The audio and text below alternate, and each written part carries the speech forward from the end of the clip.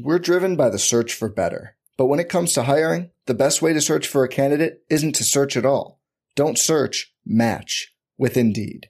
Indeed is your matching and hiring platform with over 350 million global monthly visitors, according to Indeed data, and a matching engine that helps you find quality candidates fast.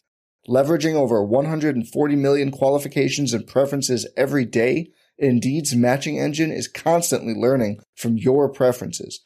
Join more than 3.5 million businesses worldwide that use Indeed to hire great talent fast. And listeners of this show will get a $75 sponsored job credit to get your jobs more visibility at Indeed.com/Blue Wire. Just go to Indeed.com/Blue Wire right now and support our show by saying you heard about Indeed on this podcast.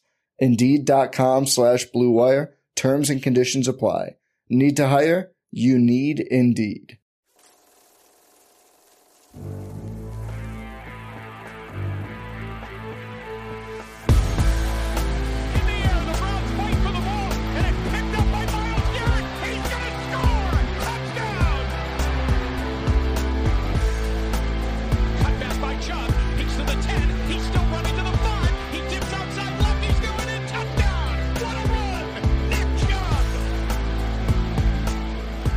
Hello, everybody. Welcome in. It's a Monday edition of your favorite podcast, All Eyes on Cleveland with Brad Ward, OBR Film Breakdown with Jake Burns. We're coming together. We're making it happen. Blue Wire production, OBR production, all those things. I hope your Monday is going well, and this podcast catches you and your family well and you in a great mood. And we are going to talk about what we just witnessed in these conference championship football games. One great game, one lousy game. And then also at the end, put a little Browns tie on this thing as we do because we want to talk about the team that matters to you most. We will be reviewing the defensive line, which if you are a person that cannot stomach difficult discussion, we'll let you know when you need to leave because it is not a pretty discussion, Brad. It's not a pretty discussion. Brad Ward is here with me. What's up, Brad? How are you? I'm excellent. Enjoyed these games. Second one more than the first one, but yeah, absolutely. Some things to take away from these games, so we'll talk about it for sure. Well, let's dive in, man. The first one is the 49ers game. I really had high hopes for this game, even though it still feels like the 49ers with Brock Purdy. This has got to get itself worked out over time. Can we get the last really good quarterback Kyle Shanahan had was in his late peak Matt Ryan. He takes him to an MVP trophy. I just want to see Kyle Shanahan with a really great quarterback at some point. Like, I need it, Brad. I need it. I need to the people to understand how good he is because he took, and we'll get into that discussion in just a moment here, a lot of heat for the way this whole thing shook out. But this game, which again, I was excited about because a lot of really great schematic stuff, smart minds running the Philadelphia system, smart minds, obviously San Francisco, both sides of the football. And again, for Philly too, with Jonathan Gannon, DC, who's a potential head coach here, a Cleveland St. Ignatius grad. It's amazing. The amount of Mount Union, John Carroll, Northeast Ohio connections in the NFL right now. I don't even think it's being covered well enough, Brad. Like the Kelsey brothers, Sirianni's a Mount Union graduate.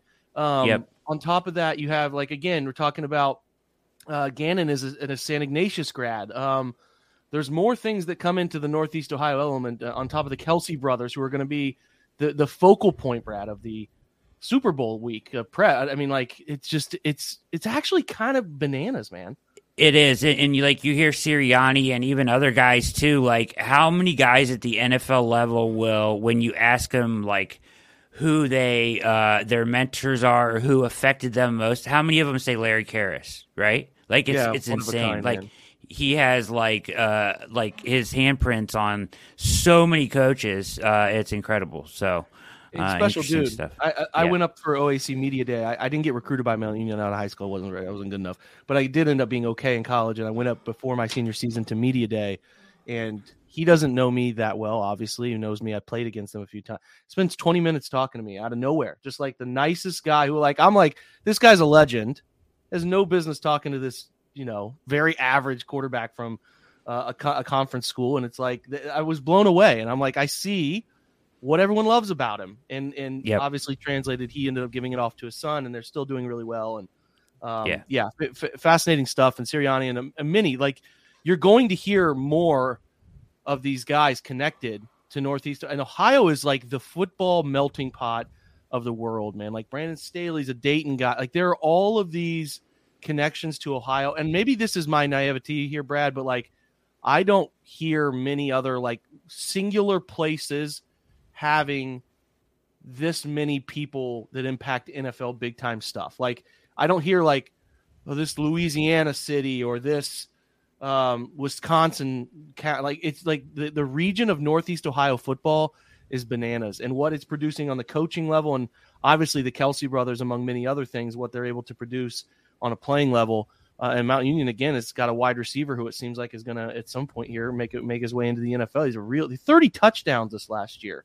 Bananas season for this kid. So carrying on the Garcon and obviously Cecil Shorts were both guys that came out of Mount Union. So can't ignore it. But anyway, listen, this game's 31-7. It's over early, Brad. Like you get a Philly drive touchdown. So they go the first, I'm trying to look at the playlist to come up with the possession numbers here, but the first drive ends up going downfield. I think I don't know if this is the opening kick, but it was 11 plays, 66 yards, a touchdown. It was the opening kick.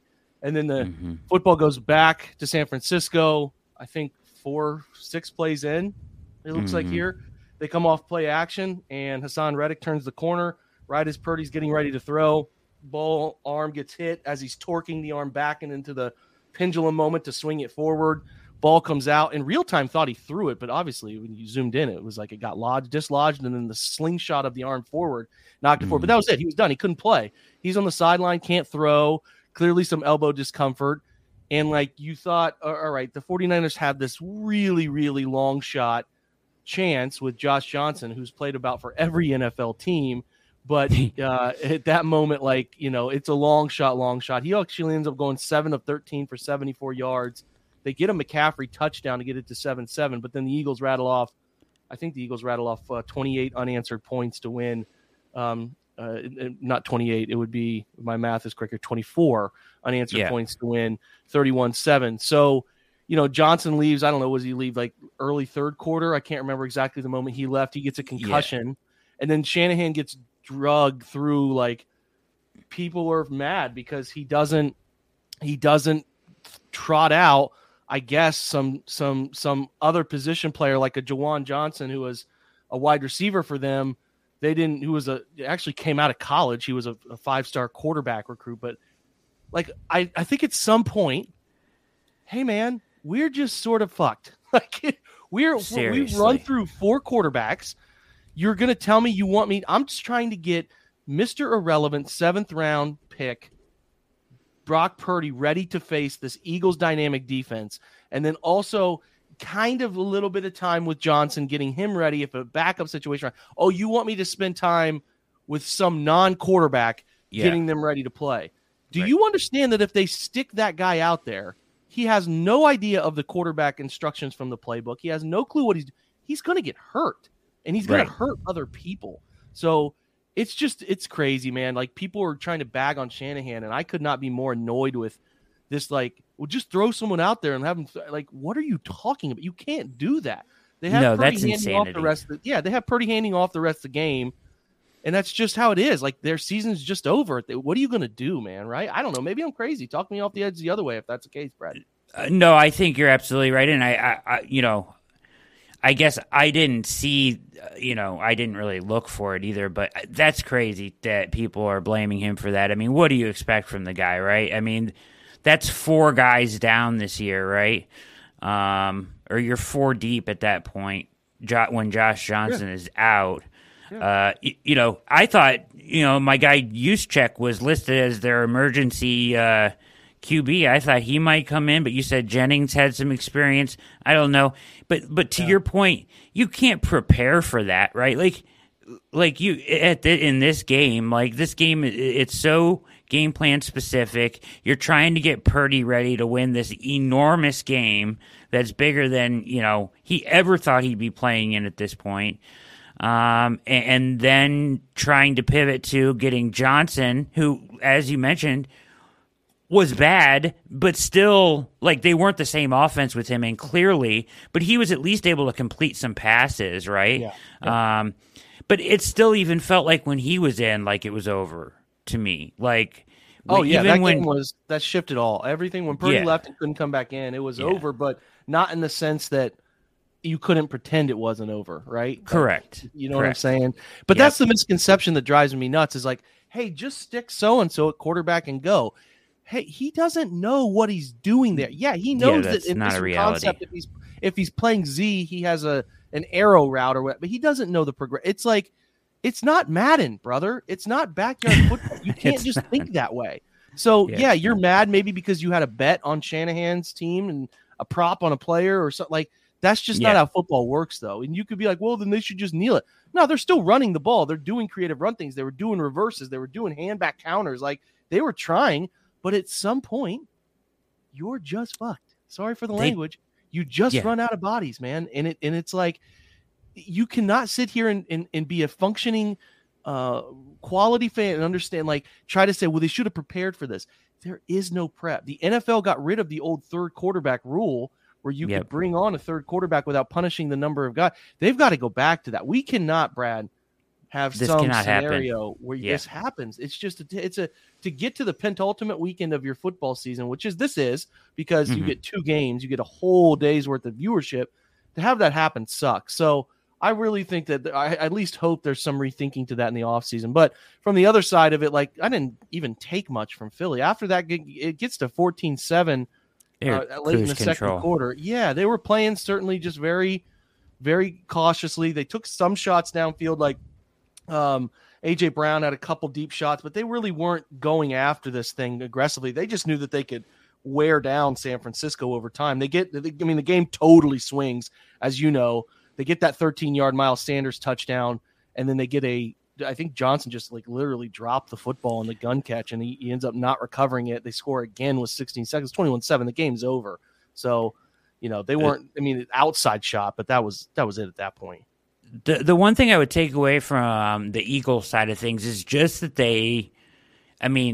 they're still facing probably what many people consider potentially the best defense, one of the best defenses in the NFL, and they're still getting pushed off the line of scrimmage. They had the audacity to line up twice in a row and QB sneak it into the end zone from like 3 yards out, and they got generous push on both plays. So, their offensive line is elite, right? Like, and their run scheme and the way they run the ball and with Gainwell and Sanders and Hurts Hurts. It's just it's a whole different kind of a run game that you have to prepare for. And even this 49ers defense, which is highly touted, didn't really have an answer for it. Yeah, Ted Wynn, who does a great job covering West Coast football on The Athletic, actually put out a really good series of tweets with some film explaining how the 49ers defense was manipulated. The Eagles went to 4 strong and did a great job of attacking weak zone with actually a concept, 19 Wanda whip, which was a concept that I put into our post this week about a thing I'd like the Browns to steal from them from the Eagles, and they did a great job running that. It's basically a center pull off of a quick pin, and you get an extra body to the point of attack. They ran that for that 13-yard Miles Sanders touchdown.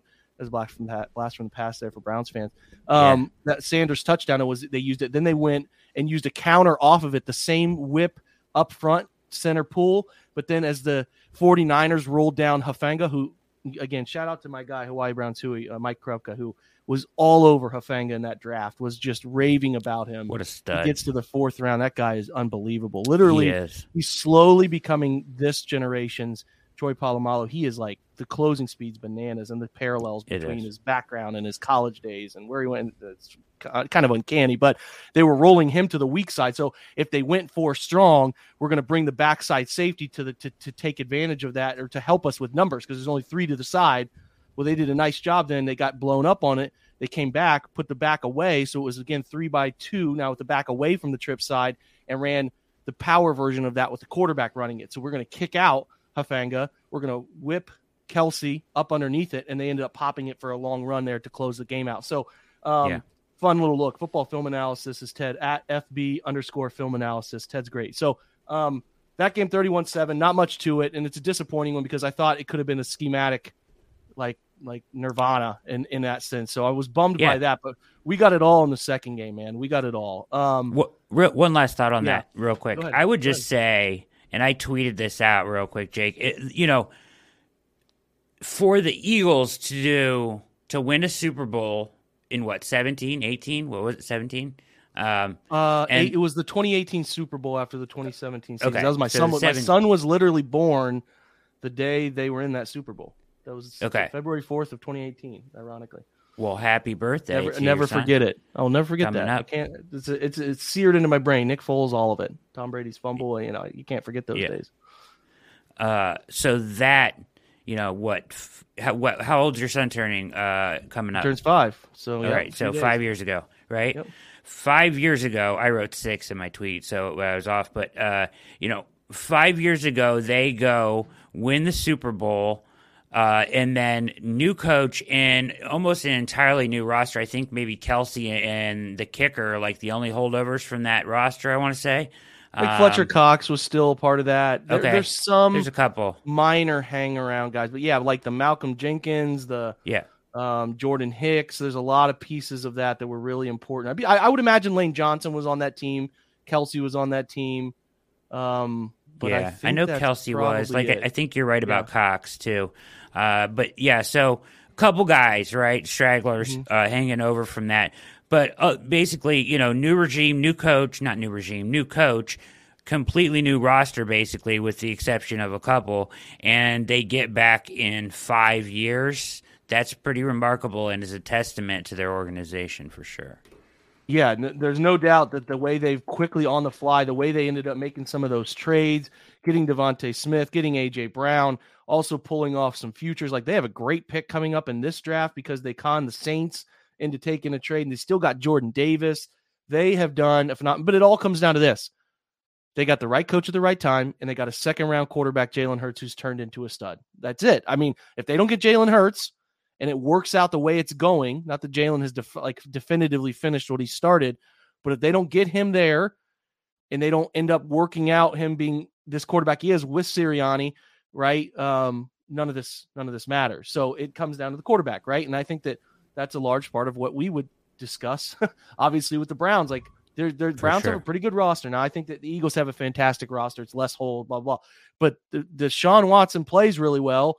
You're having this discussion. He can go to these similar places. So that's a different thing here nor there. But again, great job by them retooling a lot of things on the fly. Some picks have worked out. They've done a good job up front, letting guys grow and becoming better. And obviously they've hit on some like Darius Slay's trade. Like they've done some great things. But again, it comes down to Jalen Hurts is pretty dang good for them with what they like to do. So yeah, good point. Good call out. They've done a good job there. And there's certainly, and you could take some solace again with, like, where did Andrew Berry train a lot? Well, he trained with them. He was with Philly. He knows their thought processes. Absolutely. Yeah. Hopefully those things start to become something that ends up mattering. So the other game on the slate, is this wild Bengals game. There's so many talking points, Brad. It ends 23-20. We're not necessarily league-wide breakdown people, so we'll just kind of cover it more from a Bengals side because they matter more to us than the Chiefs side. I thought Mahomes was fine, clearly bothered by the foot, but I mean, he puts up 326 and 2 touchdowns. He did have that really gnarly fumble that gave Cincinnati life, where he just bobbled that ball, taking it back to his shoulder. That was never strange, seen that before. Never seen it before, where untouched, just slipped out of his hand. I mean, I was thinking at the time, I'm thinking, you got to be kidding me? Because at the time, it seemed like the Bengals were starting to get all the breaks, and then that happened, and I was like, are you kidding me? But yeah, I've never seen that before, especially with him. Right? Pretty amazing. I mean, that's kind of like when that happens, you thought it's like it'd be like that kind of moment, I guess. Like it was weird. But again, this was just a battle back and forth. I mean, when you look at it, the Bengals went for 309. They did not run it well. Burrow's their leading rusher, 4 carries, 30 yards. On the other side, Isaiah Pacheco, who I needed to run for 47, damn him, 10 carries, 26 yards. Like they're really the rushing yards, 71 and 42, and Cincinnati had 30 quarterback run yards. Mixon ran it 8 times for 19 yards after really what they did to Buffalo was dominate them in the run game. So, again, a lot of talking points. I didn't think Joe Burrow was very good in this. He had some big throws. He had some nice efforts, but he was sort of okay. I thought the better quarterback play won this game. Burrow went 26 to 41, 270, touchdown, 2 interceptions. I thought his first interception was ugly, left it too far inside, and especially was 13-3 at that moment. Boy, I thought that game was going to be over quick. Kudos to Cincinnati for battling back. His second interception is sort of like the double-edged sword of what he did with Jamar Chase on that fourth down, Brad. You throw it up into double coverage. Listen, again, I'm fine with it. I give Burrow some credit on some of those for giving T and Jamar chances to go make plays, but that's the sword you live by. Sometimes those things are going to bite you. And Brian Cook, the second-round kid out of Cincinnati, I think we got a comment. I was thinking this at the time, like the amount of talent on that Cincinnati team. When we look back on it, between Sauce and like Jerome Ford, who's in Cleveland, who we think is going to be a really good player. Like you go to Alec Pierce, you go to Tyler Scott, the kid that's going to come out this year. You go, point. Desmond Ritter, like they have talent. And Cook is the safety. Like I said, Sauce was. There's just a lot of dudes. There was the Kobe Bryant kid that came out of there. Yep. It was a really talented group, and so again, that second interception is a great play by Cook. He gets his head around, doesn't interfere, gets the tip, and it's not just a tip that knocks it down. It tips it. Like I think he tipped it knowingly that he could tip that to his support guy. Yeah, 100%. So yeah, I just didn't listen. I thought the better quarterback won that game. I know there's some obviously a lot of things in between that, but I thought Patrick was better. Did you agree with that?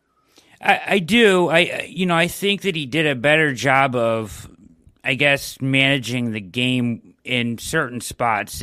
Burrow, who is younger and has been in these situations less times, not by a ton, but less times probably in the NFL. And generally does a really good job managing the game. But to your point, the touchdown where he throws it to Higgins and he just goes up in double coverage and catches it, like that's what he was trying for on that second interception. He had another turnover-worthy play really early in the game where McDuffie dropped an easy one that probably could have been a third pick and really would have turned the game around. So he definitely had turnover-worthy plays and some bad interceptions there.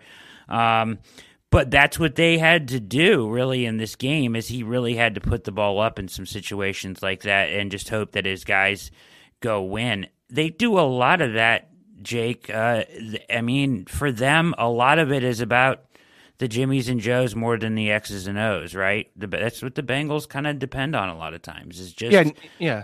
I don't think you can blame them because their Jimmies and Joes are tremendous special guys. Yeah, special guys. So. I'm with you, and sometimes, like I said, though, both teams are paid, and sometimes those guys are paid to make plays that they end up making. And not that I thought Burrow played bad. I'm not here to say he played bad. They just had opportunities to get it done. 2 drives in the fourth quarter that flop, right? Like a pick, and they take a sack on third down. And shout out to Chris Jones, he is really special. 2 sacks in this game. His last sack came off the edge, as the Bengals were trying to doing a pretty good job of double teaming him when he was inside at the 3 tech. So anyway, the game swings on one big play. I guess it's a series, Brad. Third down sack, right? The Bengals they completed that third and 16. They completed that ball up the right sideline, a great throw from Burrow. I'm like, oh my God, these guys are really going to go down and kick a field goal. Yeah, they complete that, but then they get it to third down again, 3rd and 6. I think it was relatively a shorter at least I think it was a shorter play, but they get it to 3rd and 6, end up taking a sack there as Chris Jones lined up at edge, actually does a really good job of defeating them off the edge. It was a 3rd and 8, apologies. So the 3rd and 8, they end up taking that 7-yard sack. Now you got to see the all-22, see if Burrow had a chance, but then it was a really bad punt by Drew Chrisman for Ohio State guy. The kind of line driving and low line driving, a nice return by Sky Moore, and Bengals wanted a block in the back. I didn't see it. It was more of just a guy was running there and put his hands up, and the dude turned at the moment to run. And I don't hate that there was some questionable non-calls or calls. There was a 3rd and 2 hooking defensive pass interference that was really bad. There was also the replay of 3rd and 9. The Bengals, I thought the scales tilted Kansas City a little bit, not as much as Cincinnati people want to believe, but I do think KC got the benefit of some calls and some scenarios, but that was not one of them. But then obviously the entire thing swings. Kansas City gets it to 3rd and 4. Mahomes is going to get the first down. but there were going to be like, it was at the 47-yard line. It's obviously not kicking range yet. And I think they were down to their they were out of timeouts. Yeah. And at that moment, I believe they were still, they still only had like 16 seconds left. There was not much time. Like, no, it felt like this was going to OT. Now, Joseph Ossai, who played a great game, Texas product, a guy that a lot of us, again, Browns Twitter, really liked him as a prospect coming out. And Ossai had a nice game. He had some pressures in this one. He had 5 tackles. It's really tough scene, man, because he ends up hitting him late, and he hits him late, gets called for roughing 15 yards. Bucker steps up, nails it, 45-yard field goal right down the middle, as you would presume would happen in that scenario. And you feel bad for Ossai, man, because it's a dumb play. He can't do it. He's hustling like crazy. Comes from the backside edge. He's running hard. He plays hard all the time. Makes a terrible mistake. And I don't know if this is just older Jake getting like emotional more, but when he's crying on the sideline there, I'm just having a hard time watching it, because it's brutal. It's brutal, man. Because again, like, there's the people that will want to cut him and get rid of him, and what an idiot. Yeah, he made a bad play, man. He clearly overstepped the out of bounds. It's not a bad call. Like, some people are trying to play, there's a bad call. It's not a bad call. It's the right call. No. The way Patrick barreled into people on the sideline, that was. They deserve to be penalized. Someone got seriously hurt, and Ossai got seriously hurt himself. He hyperextended the knee, and I don't know if it's an even more serious injury, but I don't know. It just sucks to see a game like that decided with that, and that part of it is the shame, and it's hard to just sit there and watch him cry like that. And obviously, I think the Bengals. There were some videos of like Jermaine Pratt is a really nice linebacker for them, like in the tunnel, walking into the locker room, yelling about can't touch the court. I get it. There's a lot of emotion. But it does seem like the Bengals are doing better in the interview phase of helping Joseph out. But yeah, a guy who overcame like immigration and like bullying from his early years in the States. And yeah, I don't know. I really liked him. I still like him. It's just that's going to kind of define him early here, Brad. Yeah, it's that, and that sucks. Too many games in the NFL end this way, Jake. Too many games in the NFL, week in, week out, and especially in this week of the conference, conference championship games. But too many games end with a penalty and a kick, like just week in, week out in the NFL. And I don't know how to change it or avoid it, but it's just part of the game, I guess. But It just seems like so many games every week end with a penalty and a kick, right? Well, I would ask you this. And a kick. I think you're right. I think you're right. And I saw somebody post a really good question about, I don't really enjoy the NFL because it feels like it's this overprotected game who is lacking innovation. Like, and this guy made a great point. It's Coach Vass, who's a really smart, really, really smart football mind, does great stuff on Twitter. But he's like, it's an overprotected game that lacks innovation because people aren't willing to take risks anymore. He's like, think about the latest modern air quotes innovation in the NFL. It's like Vic Fangio's too high. Oh man, too high. Like what? Like, you don't get the innovation. But then I ask myself, okay, I'm with you. It is overprotected. To your point, Brad, too many times you see flags that end up deciding games. It sucks. But then I think, okay, the college level, I just watched the national championship, and it was a 65-7 slaughter. How many games of Ohio State's that you watch matter? 3 or 4 a year that really matter? Really matter. And I'm that's why I love this idea of like creating mega conferences in college football, because people are scared of this idea. I'm like, why would I not want to watch Ohio State play Florida State, Wisconsin, USC, UCLA? Like, I want to watch them play 10 fun. How much fun do you have as a fan when Ohio State plays a big, like, non-con early game? Like, you get together, you cook, you do. Yep. Like, those games are awesome. And you want to say, we don't want that many of them. Like, we would rather only have 3 of those. Shut up, man. Those are fun. But to my point with you, and I'll ask you this, Brad. Yeah, that part of it sucks. I get the flag stuff, the overprotected, can't believe it, but they're all close and they're really fun. Like, the drama around them and the creation of close game. Like, the first game to the second game is the example to me. You would have more first game types than the second. I prefer, like, the drama, although it's infuriating. And if we probably asked a Bengals fan right now, they'd probably prefer it the other way. But like, just the drama of the NFL when it's right is unparalleled. It does suck that officials have a hand in it. And we watched it last night with LeBron in Boston, and NBA officiating just blowing a horrible last night. But it's just the way it is, right? And I think that it's funny, Brad, my wheels were spinning with this stuff because I was thinking about it too. This is why baseball is trying to become the sport that takes the human element out of it. Right. And they're trying to say, what if we just eliminated the umpires getting stuff right and wrong? And then this was the sport, Brad, where none of the officials ever matter. And just the guys on the field. This is the angle for baseball to get back in and take charge. But it is like you cannot eliminate NFL officials and you can't eliminate NBA officials. It's too hard. So like, it's funny too. It's just the way you got to go, right? I don't know, man. Yeah, it is. It's funny too because like I'm totally against getting rid of the human element of baseball because I feel like umpires are such a you're taking away the nuance of the game. I think a little bit of like the strike zone, the pit. You know what I mean? Yeah, it's funny though, just part of it. I stumbled onto. We're getting on the weeds here, but I stumbled not too long ago over it was in like September, October area when baseball's finishing up their season. I was like, I want to go back and torture myself and watch the 1997 Game 7. Oh in my Florida. gosh! I just wanted to see. I've really never done it, but I was like, I want to see some of these moments and like relive. Because I was so young, Brad. I was 8 years old, man. Like I don't remember it that well, and I've never spent time going down that rabbit hole because I was crushed as a little kid. But I'm like, holy shit, this strike zone. This dude is calling strikes in the other batter's box, and it's like.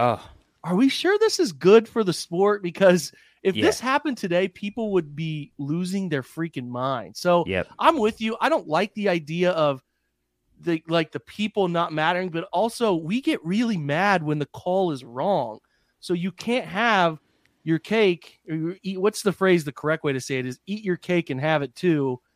You can't have it that way. Is that the correct way? I think that's the correct. People typically say have your cake and eat it too. That's what I say. But you can, right? You can have your cake and then eat it too, but you can't eat your cake then have your cake. This is late night podcasting example number 742. To be honest, Jake, that saying has never made sense to me. And this should say something a little bit about my personality. But I've had a lot of women in my life say that phrase to me, and I'm like, listen, I want my cake. And I want to eat it. And I think you can have your cake and eat it too. But you can't eat your cake and then have it too because it's gone. You've consumed said cake. So I don't know. Anyway, I remember there was a fun discussion on that. This is, again, we're out in the weeds, but it's late and I don't care.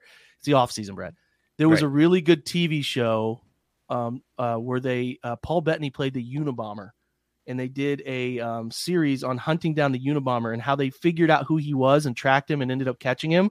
I saw that.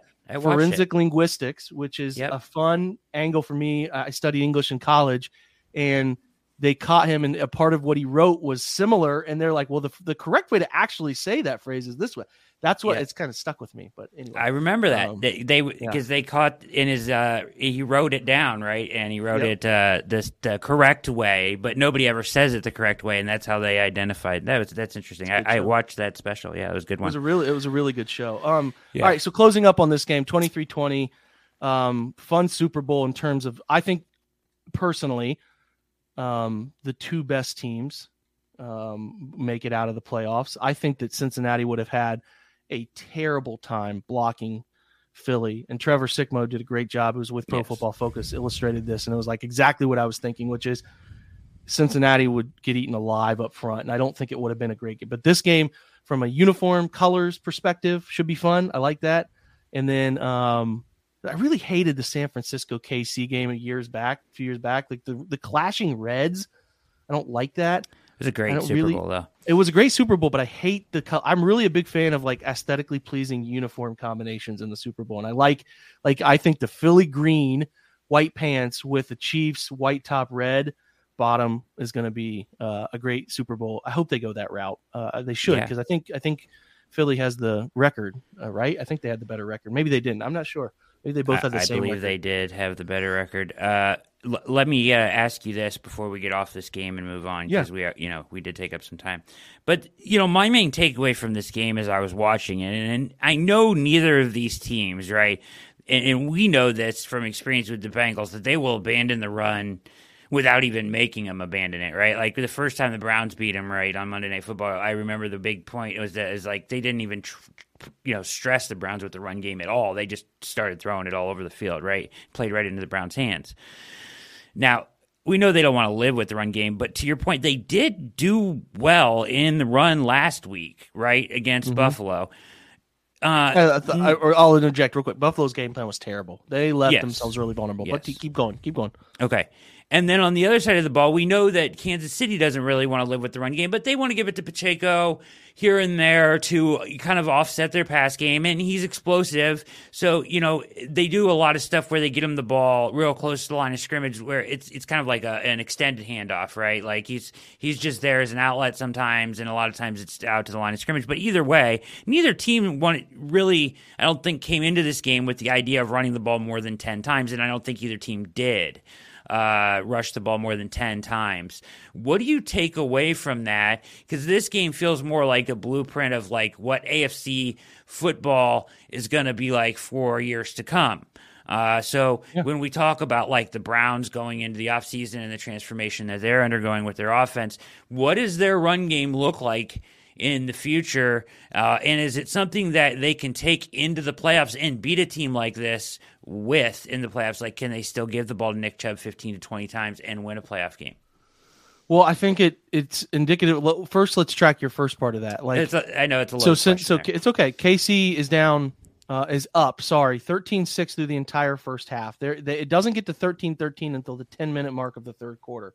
So Kansas City only runs design runs to their running backs 15 times, despite being up early or being in neutral situations throughout the entire game.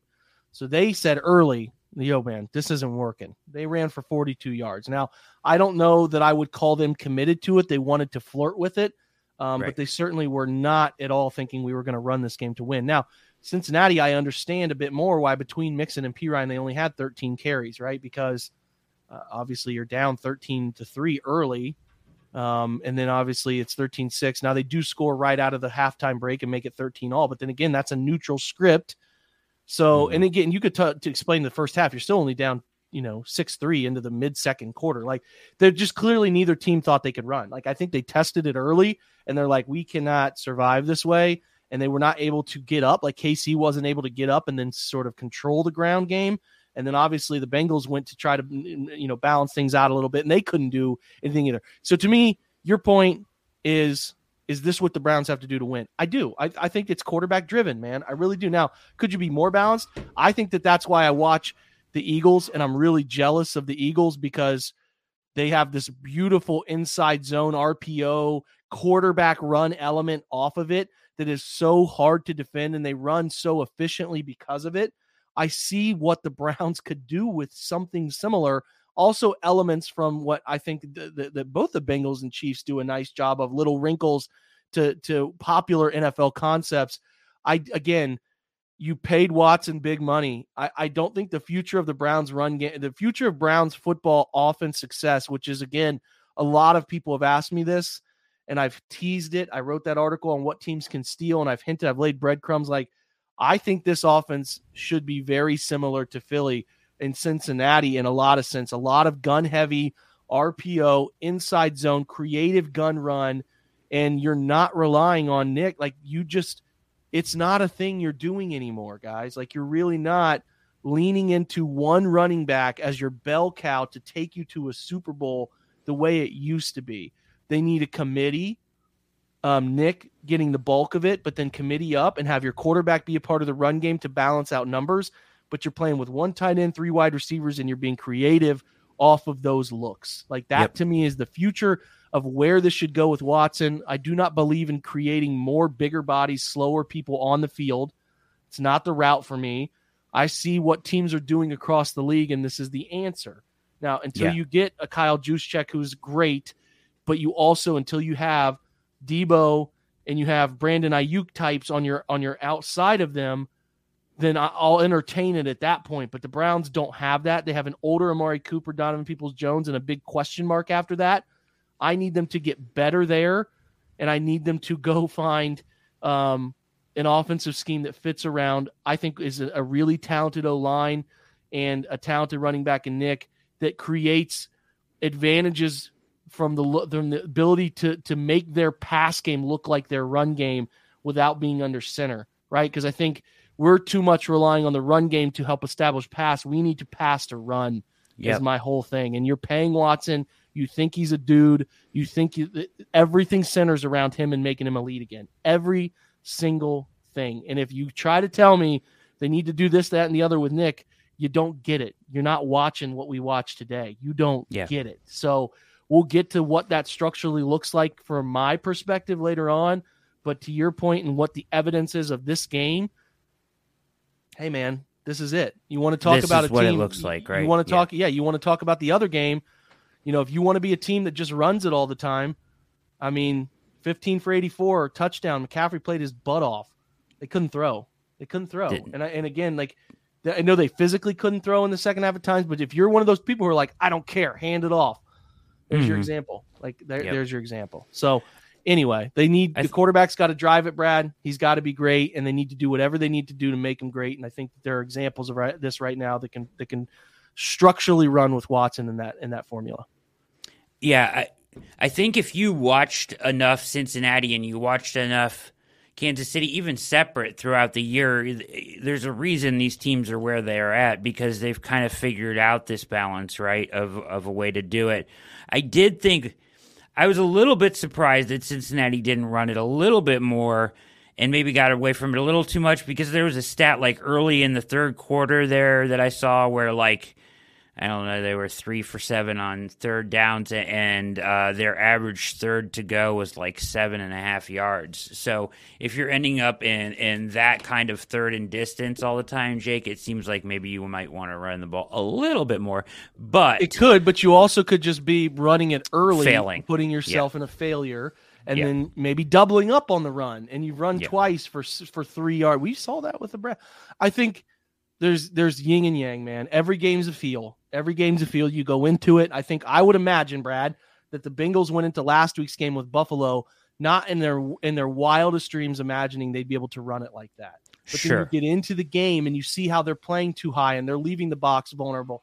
And we're just going to run dart. We're going to run different and they killed them. So, like, it is game by game dependent. You got to feel it out early. We can't.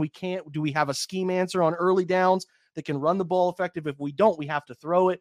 You know, there are decisions, and every non-decision, there's a decision, or there is a message typically that should be coming from that they don't believe they can run it to gain some of those advantages. So, yeah, I'm with you. Like, you want to stay out of 3rd and 7s, but the common logic of like, well, they need to run it more. Well, you could be running yourself into those 3rd and 7s too. So it's not a plus B equals C sort of thing. So tricky there. Tricky. We're going to take a break. We're going to take our one break. And then very fast, we're going to go through and review the D-line for the sake of your sanity, our sanity. We know one guy played really well and the rest are going to be below average, and we don't really have to dwell on that all too much. But we do need to cover everybody and break it down, and we're going to do that. So we'll be right back after our solo break on this episode, cover the D-line, and then the most important part of it, look at the 2023 outlook, because I think that's what everyone wants to talk about. So we will be right back. We're driven by the search for better. But when it comes to hiring, the best way to search for a candidate isn't to search at all. Don't search, match with Indeed.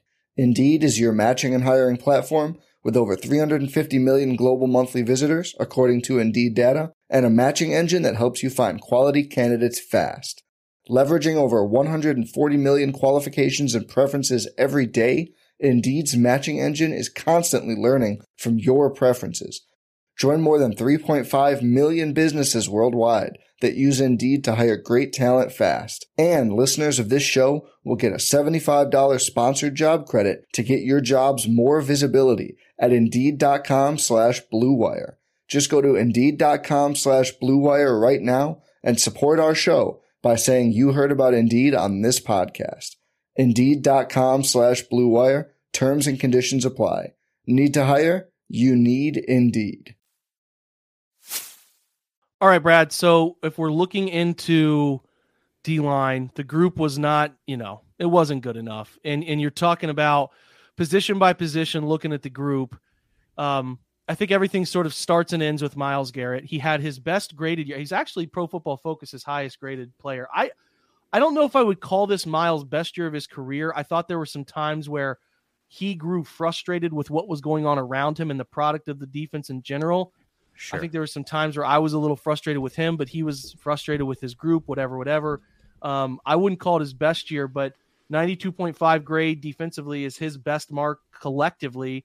68.6 run defense, which I think we could all agree that's the spot he could get better at. That is his, looks like his fifth, actually his second lowest of his career run defense grade. To 2019, he had a 63, but other than that, that's his lowest. It's his highest graded pass rush season, which I would agree with. I thought he was really good in pass rush, where he had 73 pressures, down 5 in terms of pressures from last year. But last year he had 543 pass rush reps. This year, only 490. So you can see why there's a little difference. He had the same number of sacks, 18. He had 8 quarterback hits, 47 hurries, 3 knockdown passes. Run defense wise, he had 39 stops, which is a career high for him. Only 4 missed tackles, 27 total tackles, 2 forced fumbles. So you could nitpick Miles here a little bit, man, but he was still above expect. I said this on a pod the other day. A guy cannot be expected to be an all-pro. Maybe we're now to the point where we expect a guy to be an all-pro, Miles, but I expect Miles to be an elite Pro Bowler, but expecting all-pro is always dangerous, so it's above expectation for me. So he was great as we expect, but still an above expectation performance because he's an all-pro. So, like, that's just, again, expecting. Maybe now we start to do these multiple straight years, 3-4 straight years of this, but he was still, without Myles Garrett on this defensive line, why I said he was the MVP of the Browns collective unit. If they didn't have Myles, it would have gone from really bad to, like, laughably historic, embarrassing bad. And, like, he's really good, man. And, like, Brandon Thorne does a great job of breaking down the leverage of sacks, the types, the quality, and he was near the top of that again. Data put out there about how hard his job is compared to his peers, and we hope Jim Schwartz alleviates some of that. I think all of that holds very true. He was so good. Yeah. Can get better. And I think if you see, Brad, think if you see a hyper motivated Miles on a winning team, finally, you again, 2020, he had that little lull, and he had the COVID issue that he had dealt with where he talked about how bad it impacted. If he gets a full year of health on a good defense and he buys it, like, I think, man, I mean, he's defensive player of the year has got to happen at some point for this guy. It's all there waiting for him, in my opinion, because he's so phenomenal. Yeah, I mean, you put him in a winning surroundings, I think that you will see his career year by far. I mean, this probably was his career year, right? Probably you could say that, or close to, if not. And my only complaints with him would be off the field. Like, he shows up every week and does his job to the best of the best level. So my only issues with him are sort of off the field, and they aren't really like issues with him. It's just he's a different cat. So you can't go 130 miles per hour, brother. I mean, like, he can't. Agreed. I would hope to think he learned a massive life lesson there with the. Okay, if you get up close to Myles Garrett, I think you can appreciate this. Now, this is going to kind of be weird, but, you know, I'm covering camp and being near him, and he's like, he doesn't look like he's cut from the same species. When you get no, like, this guy does not. He looks like, and David Njoku's similar. Like, I can't believe we have the same type of chromosomes floating around in, like, these people that are these guys too. There's a level of invincibility with Myles that I think is there. Yep. And I love everything about him, but to hear that he's putting himself in the risk of killing himself and potentially others. And I know that you can, I mean, the roads were slippery. I get it, but, like, this isn't an isolated incident with the speeding.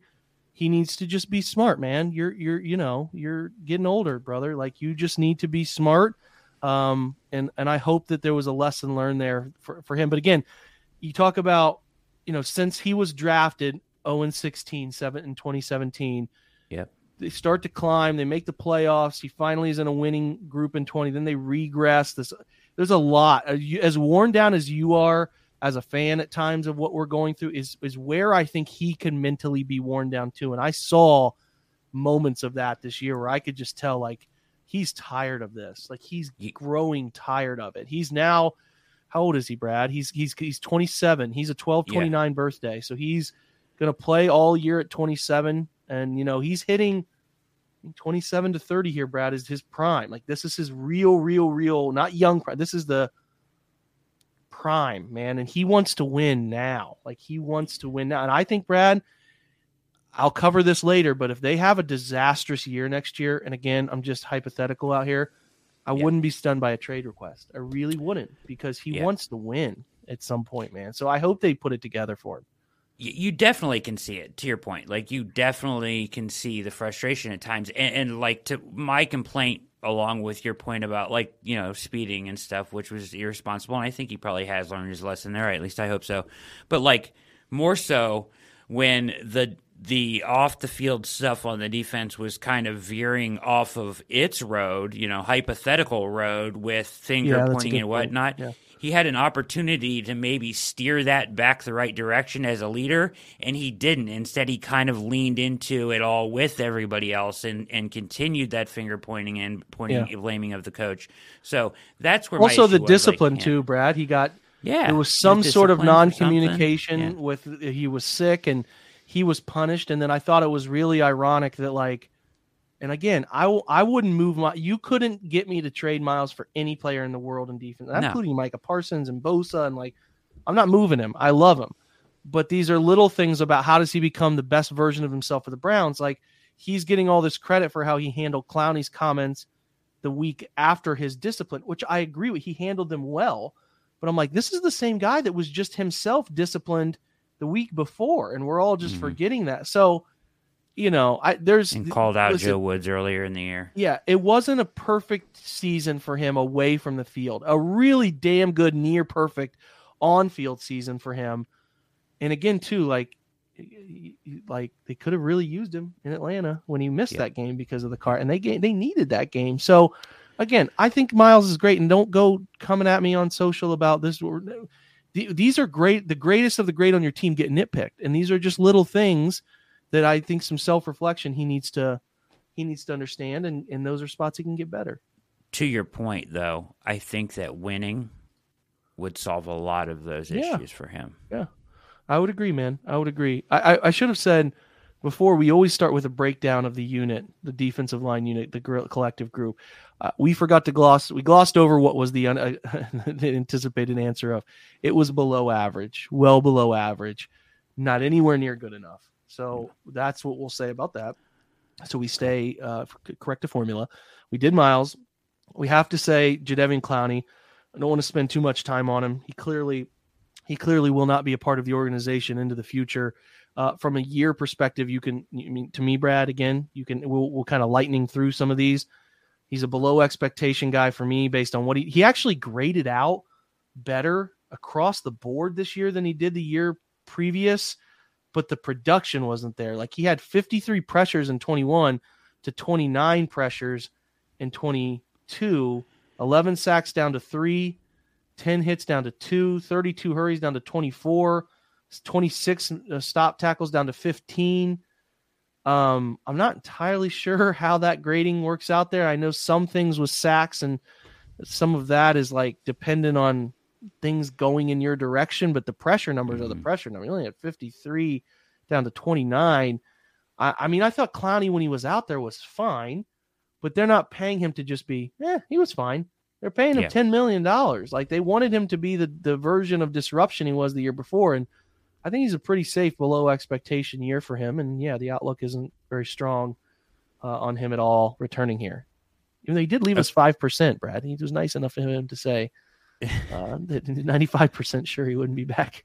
5%. Agreed, though. Below average for sure. And you know, you have people, his defenders, the ones that are out there, will say, "Oh, he's so good against the run," though. But I really think that's a product of him kind of having to be able to do that to justify whatever money he's making, right? Because he's not getting to the quarterback. So I'm 2 years of Clowney. I think I was probably good before he did the interview, but the second I read that interview, sealed the deal for me. We're not going to spend time on the following edges: Isaac Rochelle, Sam Kamara.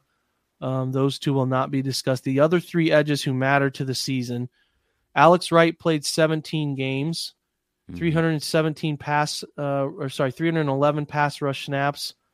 He graded out a 47.1. Now, they moved him around. They did some different things with him.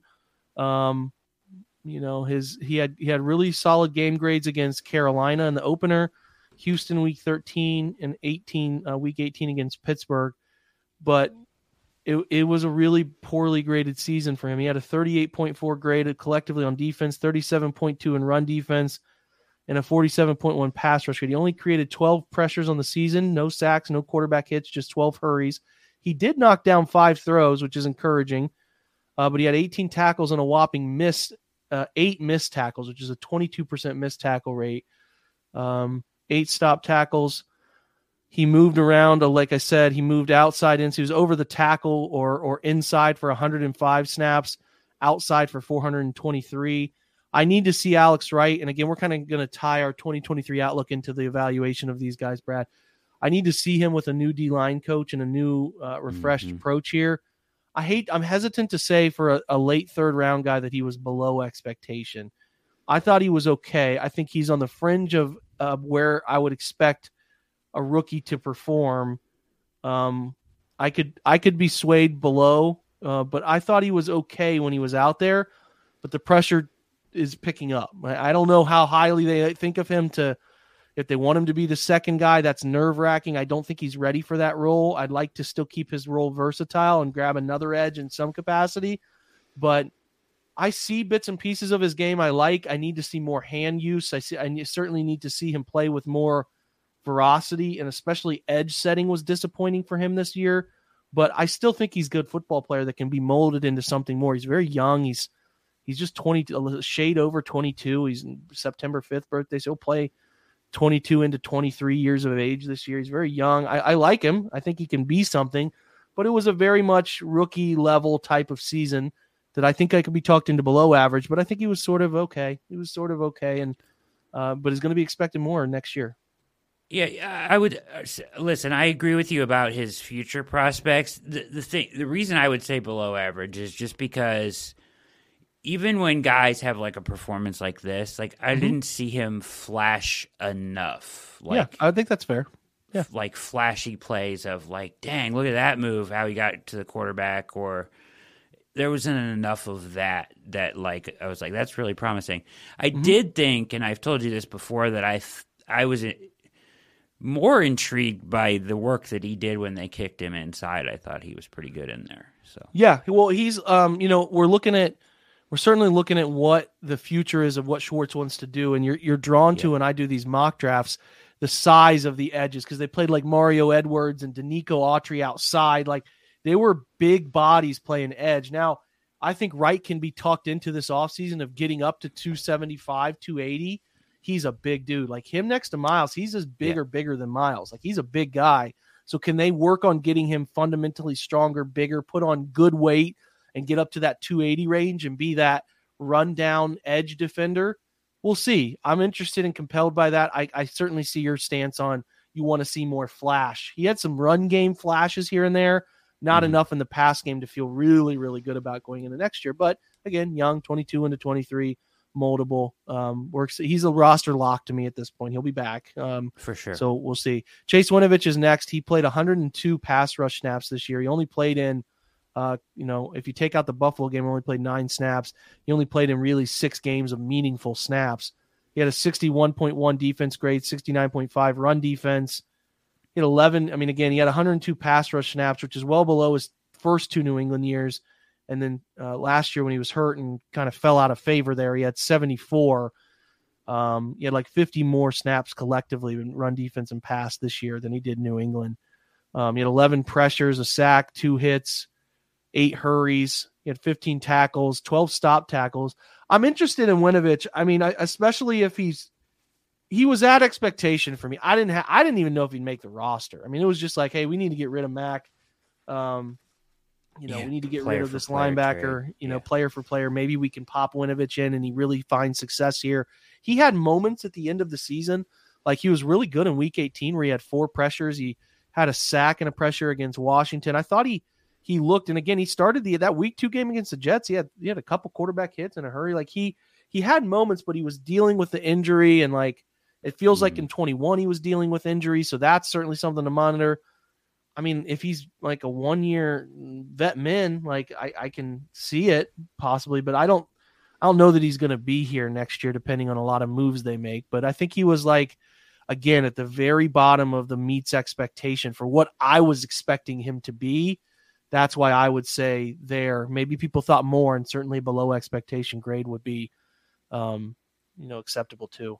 No, I tend to agree with you there. I mean, when you account for his injury time, right, and time missed, then I would say, if you account for that and say, okay, that's what it was when he played, he was to meet expectation. I didn't have great expectations for him, but he did, flash at times and do some good things.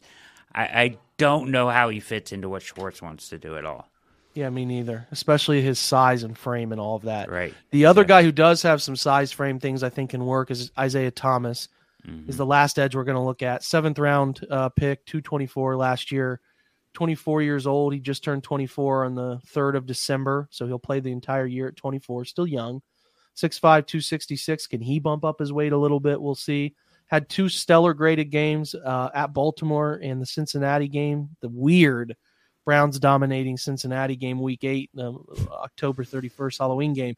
He had a really bad, poorly graded game at Cincinnati week 14. That stands out from that side. But again, for a 7th round pick, played 162 snaps, 88 run defense, 74 pass rush, 50s along the line here for what his grades were. But he had 8 pressures, a sack, a hurry, a sack and a hit, 6 hurries, knocked down 2 throws.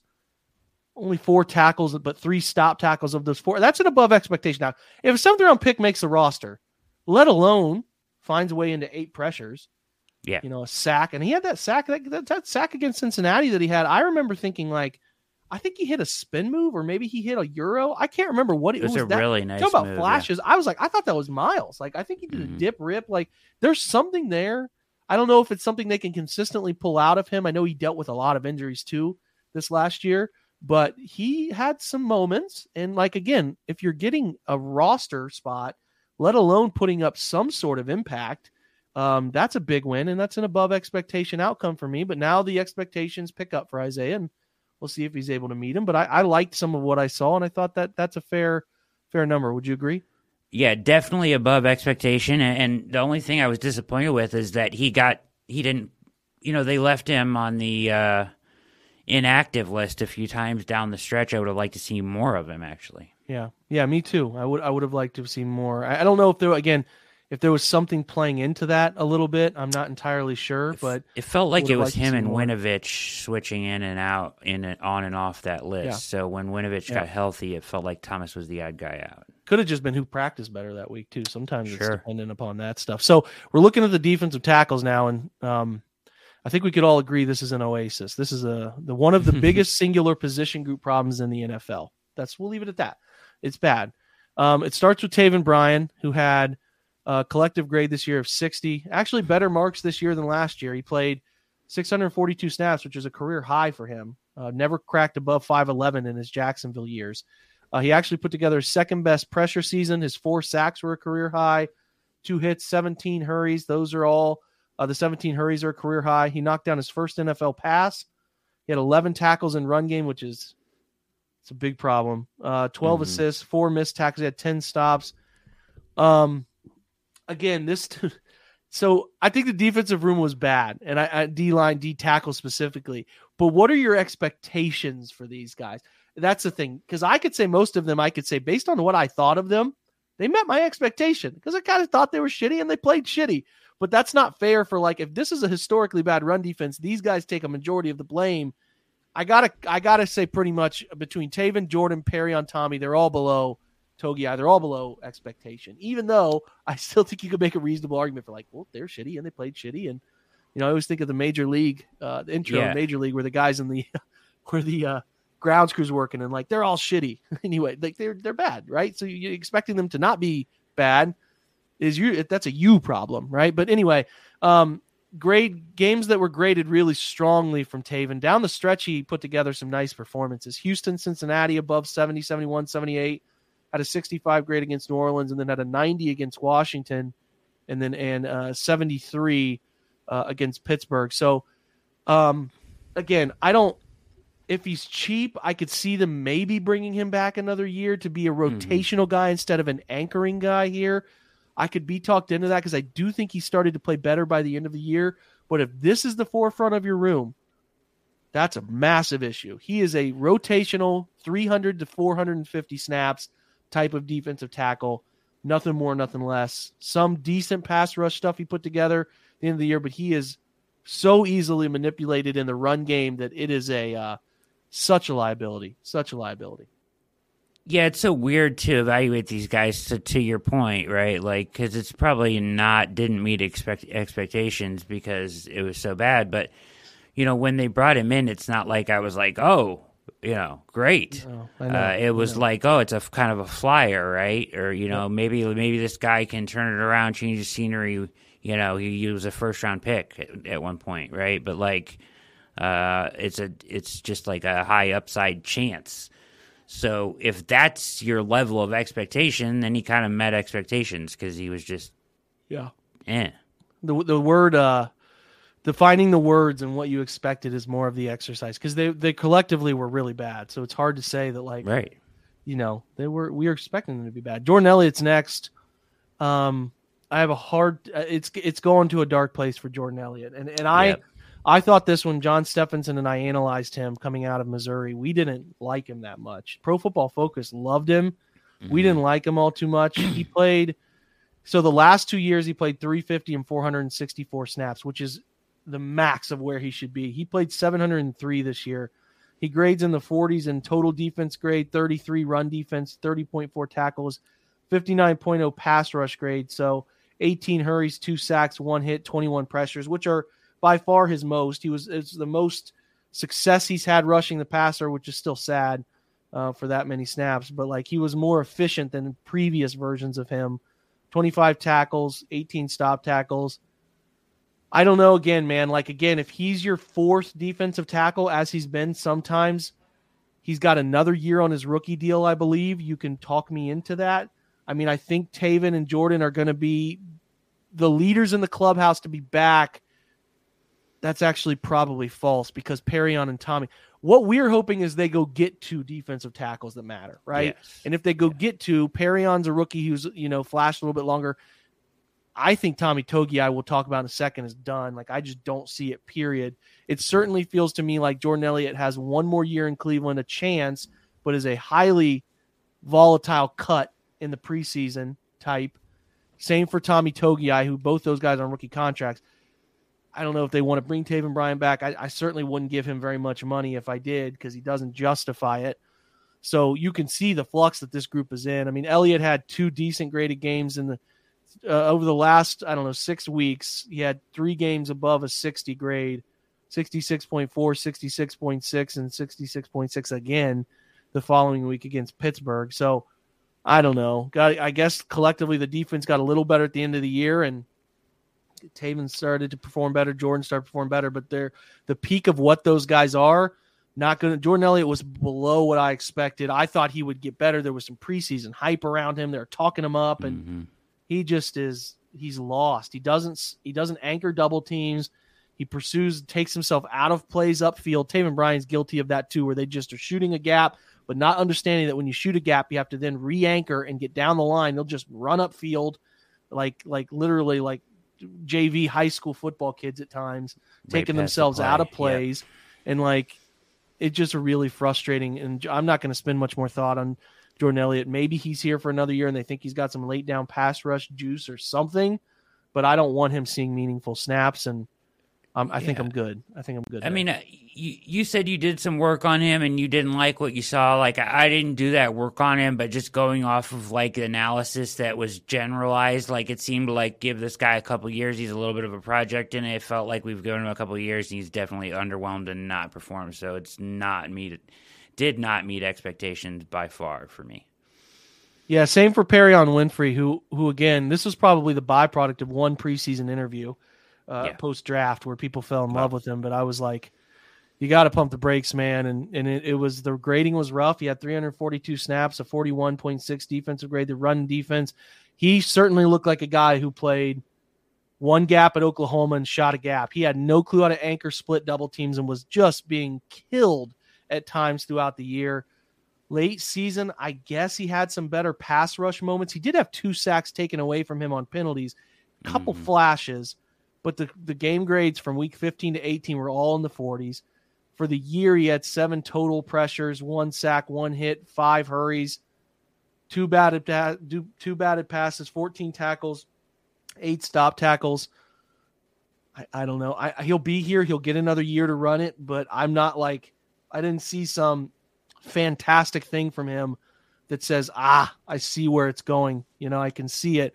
Also don't like that he's very aware of social media, blocking people, and can't take any criticism. But clearly the criticism from coaching impacted him this year. Suspended a couple times, had some off-field issues, given interviews about how he's trying to turn himself around. Not a bunch of really good signs. So he was below what I think, even though I had low expectations, he checks in on the below expectation tier for me. Yeah, same. And, a lot of there's some narratives out there from, depending on who you listen to and watch, that he came on really strong at the end of the year, but I didn't see it as much as other people are saying. No. He put together some nice moves. He had a sack taken away week 18 and week 17 that were nice efforts. And you want to, I know you're talking about with Alex Wright, some flashes here and there. You want to see that. Those are good, but there's so much more you need to see from him to play the position and totality of the way it needs to be played. I think you can find some places around town where they will have him written in as one of your starting interior defensive linemen next year, and I am nowhere near doing that, Jake. No, I think we're talking about everyone we're talking about here is can they be your third or fourth guy? That's what we're doing. Yeah. We believe that either via drafting, which is a dicey proposition because you only have pick 42 as the highest number you have unless you do the unthinkable, which is trade up. You're either, and again, D tackle's hard to come in and play early. Jordan Davis was the early pick, and he had a nice moments this year and a nice stretch, but he was beat up, and it's just hard. So to me, a couple veteran D tackles, I know Daron Payne. Let's save that. We'll finish up here. Tommy Togiai for the year. I'm not a fan. I'm good. I've seen enough. Undersized, bullied around. He's 2 straight years in the 30s for grades. His run defense went down a tier this year. He had 3 pressures and 90 pass rushes he had a sack, and who did he have? He had a sack in the opener, a couple hits. He had 6 total run tackles on the year, 6 stop he doesn't look like an NFL player to me, man. He's another guy who's got all of the worst qualities of what we want these guys to be, and on top of just being undersized and moved around too often, I don't see it with Tommy Togiai at all, to the point where I don't think he's on the roster next year. So I'll leave it at that, below expectation, but certainly for what I thought he was, he's kind of what I expected him to be, which isn't very good. Yeah, below. He'll be in camp, but it would take a big shocker or surprise for me to see him being around next year. Yeah. On the 2 other guys. Roster. Yeah, agreed, man. 2 other guys. Roderick Perry played week 10 and week 17. He played 25 defensive snaps, 15 pass rush snaps. He's a UDFA, 6'1", 304 out of Illinois. He had a couple pressures, a couple tackles, 1 stop tackle. I don't have much to say. I mean, UDFA finds the field, I guess, above expectation for what you would expect there, but nothing that moved the needle to make me even think twice about him being a part of this next year. Maybe they love him. I don't know. Schwartz could come in and have different opinions of these guys, have ways to make them better, but this is just how I feel in this group now. And then Ben Stille, who they claimed, or it just might be pronounced Ben Still. I never really analyzed that. I should have gotten to the bottom of it. He has an E. It's still, as you traditionally spell it, but with an E on the end. So I've said Stilly. Style. It could just be Still. I don't know. Came in from the Dolphins after the Browns went to Miami and got the shit kicked out of him. He was claimed from Miami's practice squad the following week. Played 75 snaps the rest of the year. 44 run defense, 31 pass rush. He had 4 pressures, a quarterback hit, 3 hurries. He had 2 tackles on the year, a couple stop tackles. And, he was out there and he had a couple moments here and there. Just another guy, filling the spot. I don't know. Again, I'm not an expert on defensive tackle play. I thought, again, he was relatively okay when he was out there. He graded fine. Yeah, some 60s people like him. I don't know. We'll see. We'll see what Schwartz sees, and I hope that they reshape this room, and the Roderick Perrys and Ben Still and Tommy Togiai don't matter much, but he was fine. He was as expected, I guess, or a little above is fair. But Listen, man, we'll close with like the 23 general outlook. I think a lot of people want them to go get a Daron Payne type. To me, Payne is going to demand a lot of money, and I'm nervous about it. Like if you look at Daron Payne's career, you can see why he hasn't been given a long-term deal. He has been inconsistent. He's had grades, and even this year, I mean, again, interior Pro Football Focus grades are sometimes, even D-line across the board can be a little dicey, but he had a 58 grade on 907 snaps. That's a lot of volume, but the run defense grade was bad, according to them, and the pass rush stuff was better. He had 49 pressures, 12 sacks, 10 hits, 27 hurries. We'd love to see that. Now, that's 2 straight years of high volume pressure numbers. Gotten better almost every year of his career. He can get after the quarterback. 40 tackles, 45 stop tackles. So if you include sacks inside that, that's why you get more number than sheer stop tackles than sheer tackles. But like, I mean, would I be mad if they signed Daron Payne? No, I think he'd be good player here. He's certainly not the answer people think he is by himself. I don't think that's the case. I would prefer that they go after multiple Draymond Jones types. Like there's a lot of, I think, guys that you can get on the market that are, you want to, like, again, this isn't a one player away interior defense group. Like this is a multiple players away situation to where we should want them to go sign like an Arden Key if they can, that type of player. Can they go out and sign a couple defensive tackles? Can they get Draymond Jones? Can they get, another interior guy who's certainly going to matter, like a David Onyemata? Like, can they go get more? They need more NFL ceiling. You're not chasing ceilings right now. They are needing to lift the floor, Brad. So to me, it's absolutely a minimum of 2 defensive, like via the draft or free agency. They have to go get, or trades, I guess is included, 2 real defensive tackles that matter. And I would like them to attack edge in some way, shape, or form. That's what I would like. So they're 3 players away, I think, at the minimum on this defensive line, in my opinion. What do you think? Yeah, I totally agree. Here's where it gets tricky, right? Like, so you've got to get better on the interior defensive line, and since Schwartz comes in, I think that you have to pay some attention to edge as well, right? So, and no more Clowney, right? So, yeah. The tricky part is you get Chris Jones, Quinnen Williams, Ed Oliver, all getting extensions probably done this offseason. And the free agency class that comes with it. So all that business getting done this offseason is going to push the market way up on interior defensive line guys. So your Paynes are going to get like $20 million.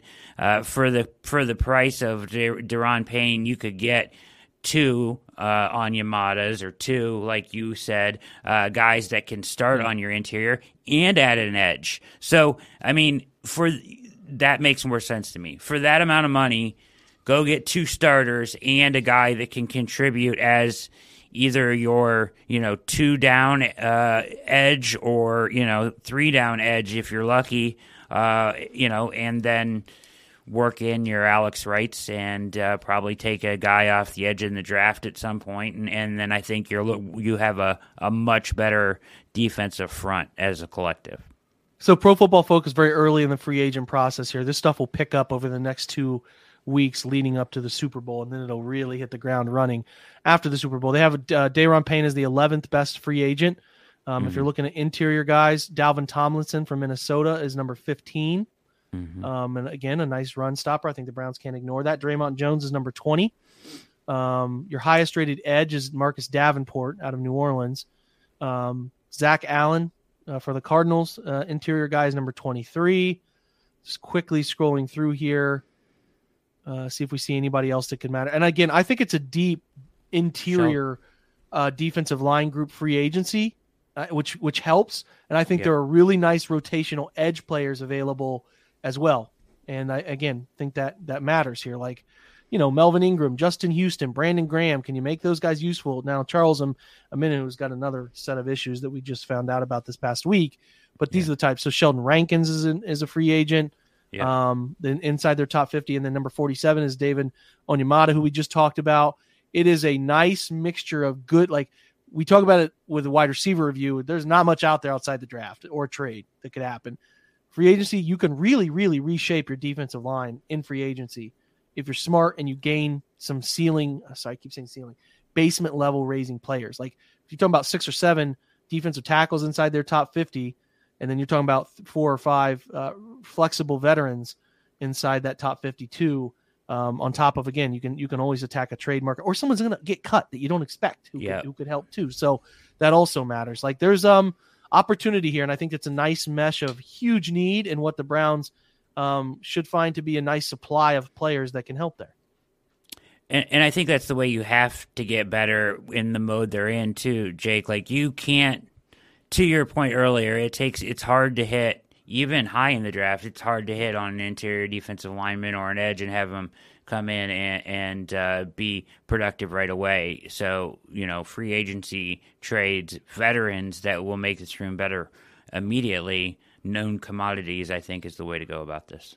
Yeah, let's look at it real quick before we split. If we look at draft year, let's look at how rookies performed in the 2022 interior group. Highest graded player, and again, we don't want to do like no snaps. So we're going to do 20% of 1,022 snaps. So this isn't like the big time snap count guys, but they're enough. Like the highest snap count number from a defensive tackle this past year as a rookie from the 2022 class, 423. So I'm sorry, 435. There are 2 guys who graded out right at 70 or above: Devontae Wyatt, Jordan Davis. You can do the math here. Both of those were first-round guys. Devontae Wyatt was taken round 1, pick 28. Jordan Davis, round 1, pick 13. Other than that, 2 other guys, Matt Henning and Travis Jones, also above 60 on the fringe. Jones, round 3, pick 76, who we liked, possible to take him. But again, surrounded by a lot of talent on that Baltimore defensive line. And then Matt Henningsen was around 6 guys. So you can potentially find them. But again, those are guys getting... Travis Jones had 340 snaps. Matt Henningsen had 230 snaps. They're not anchoring a group. They're really not going to be high-volume guys. Yeah. So other than that, outside of those 4, everybody else below 50, 3 guys below 40. So, Perion Winfrey's in that group. Logan Hall, we loved Logan Hall. I did. 36.4 collective grade on the year. So, again, it's dicey. Now, a place I think you can get better earlier results are edge guys. So edge guys in this past class, you're talking about 10 guys over 60 grades. So those guys can come in and be a little bit more of an impact. Now, again, your highest guys but let's say this again, Brad. If you filter it by playing 50% of 1,082 snaps, there's only 6 guys, one of which was Alex Wright. Okay, here's your other guys who played a lot of snaps. Aiden Hutchinson played 953. Good grade, great player, early pick. Kayvon Thibodeau, early player, picked, right? Good player, early. Trevon Walker, George Karlaftis, Dominique Robinson. Now, Dominique Robinson didn't grade well. Alex Wright didn't grade well. George Karlaftis, who I like, also didn't grade very well. But Karlaftis is like your example of a guy, but he went round 1, pick 30.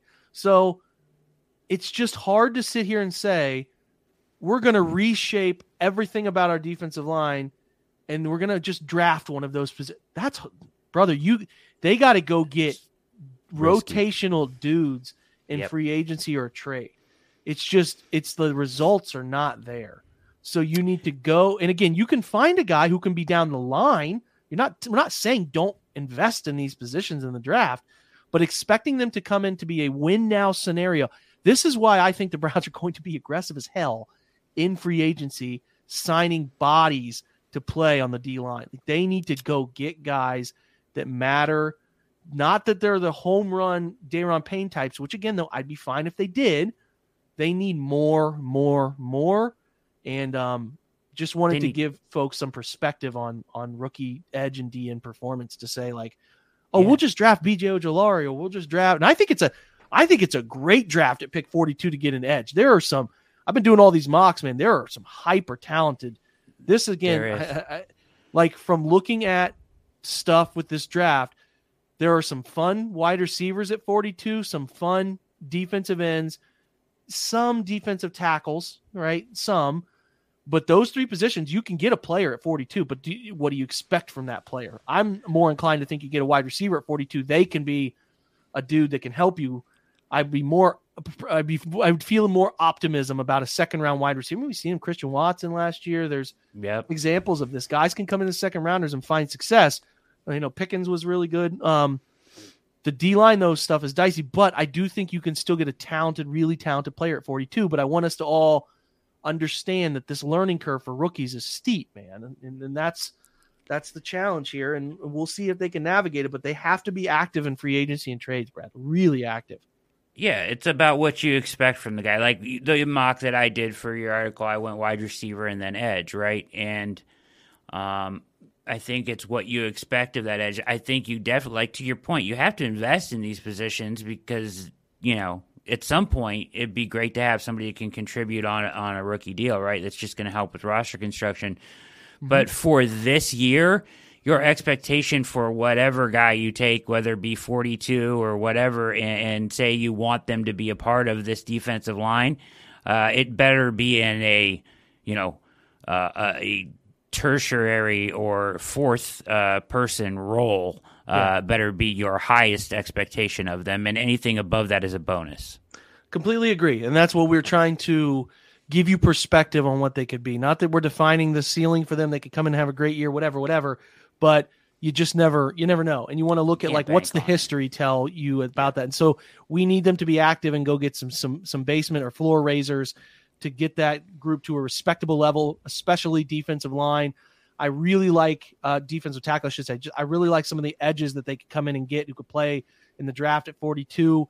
But again, that's what we're going to be doing with the next 3 months, is looking at here's what they did in free agency, here's who they kept from the roster, and here's a draft based off of that. So you guys can get some perspective on what that all looks like, right? What that all looks like, so that you know all these scenarios, so you know what to expect going into the draft. That's what we'll try to do. So again, fun stuff between the championship games, between this D-line discussion, what it was and what it will be. Brad, good stuff overall, man. And we'll have a lot of fun stuff for you guys coming in the next 2 weeks here between now and the Super Bowl, with the Pro Bowl and all that fun stuff around there too. So good show, Brad. Long one, but I think a lot of good stuff here, man. I appreciate you. Absolutely appreciate you. All right, guys, that's a wrap. So for All Eyes on Cleveland, for OBR Film Breakdown, both again a part of the Blue Wire Podcast Network and obviously anchors of the OBR, we appreciate you guys being here. Have a great Monday, man. I hope you won all your bets yesterday, hit all your parlays. And my dad said he put in a parfait, and I couldn't stop laughing. I couldn't stop laughing when he said he put in a parfait today. So, he also calls Chipotle Chipotle and stuff like that. So slip of the tongue there, but it was a pretty funny one. I hope you hit all your parfaits and made some money. All that good stuff that comes with Ohio gambling, and you're having fun with it. I know I am. It's a nice wrinkle to sports and all that. But anyway, listen, have a great Monday. Appreciate you coming by. For Brad, for me, and from the OBR, thanks for stopping by. Check out the website. All that good content going on there every single day. We'll continue to do that for you and give you as much Browns content as you can possibly need. Have a great Monday, guys. Go Browns.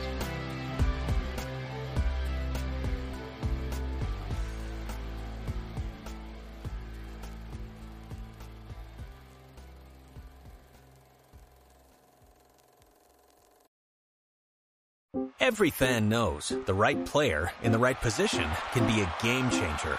Put LifeLock between your identity and identity thieves to monitor and alert you to threats you could miss. Plus, with a U.S.-based restoration specialist on your team, you won't have to face drained accounts, fraudulent loans, or other losses from identity theft alone. All backed by the LifeLock $1 Million Protection Package. Change the game on identity theft. Save up to 25% your first year at LifeLock.com/aware.